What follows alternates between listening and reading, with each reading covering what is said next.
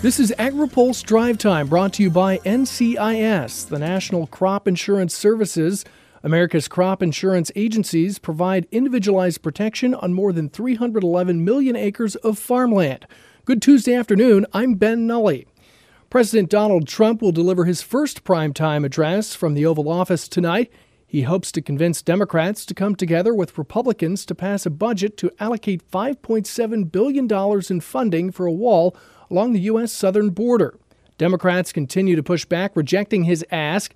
House Majority Leader Nancy Pelosi and Senate Minority Leader Chuck Schumer will air a response after the president's speech. It begins at 9 o'clock Eastern.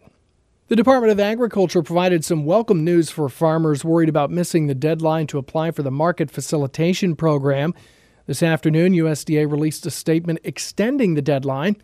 The agency said they kept FSA offices open as long as possible, but closed when funding lapsed. The January 15th deadline will be extended for a period of time equal to the number of business days FSA offices were closed once the shutdown ends. Due to tax reasons, many farmers were waiting to apply for aid during the new year. America's top energy lobby calls on lawmakers to enact policies embracing technological innovation, effective trade policy, and expanding U.S. energy infrastructure.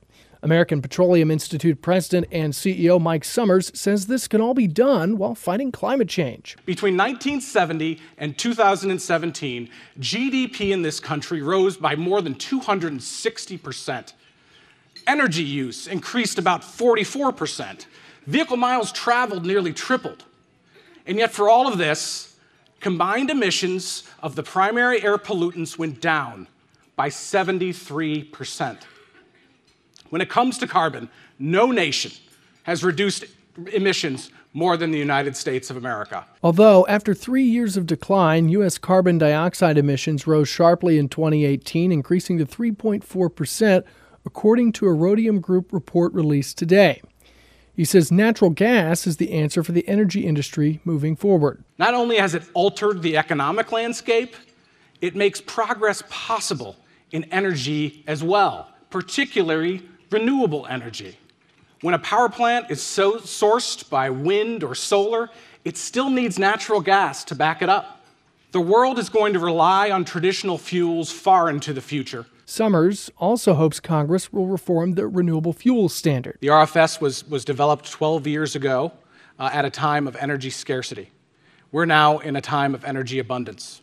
It's met none of the goals that it was set out to advance, and the Congress, as quickly as possible, needs to address this failing policy. In a statement to AgriPulse, Renewable Fuels Association CEO Jeff Cooper called the RFS an unmitigated success, helping to clean the air, boost rural economies, and lower fuel prices. This is the 9th year for the State of American Energy Address. A well-known farm state senator wants to see cooperation between the Trump administration and agriculture stakeholders once the shutdown ends. AgriPulse's Spencer Chase has more. Senator Chuck Grassley says he wants to see the Trump administration work with farmers and biofuel producers once the government is no longer under a shutdown. Grassley says he's also keeping an eye on Reid vapor pressure waiver rulemaking that would allow E15 to be sold during the summer months. And I've had EPA give me a commitment that this rule is a priority and that EPA is planning on getting it done by the June deadline, when you normally can't sell E15 in most states. And then, of course, EPA understands that this is a presidential priority. Reporting for AgriPulse, I'm Spencer Chase. Now here's a word from our sponsor. Today's AgriPulse Drive Time is brought to you by America's crop insurance industry, which is thankful for the continued support of farmers, commodity organizations, rural businesses, lenders, and lawmakers who are fighting to maintain a strong farm safety net. Providing individualized protection on more than 311 million acres of farmland, crop insurance remains the smartest, most efficient way to secure America's food, fiber, and fuel supply. That's all for today's Drive Time. For more agriculture, trade, environment, and regulatory news, visit agripulse.com. In Washington, I'm Ben Nuelle.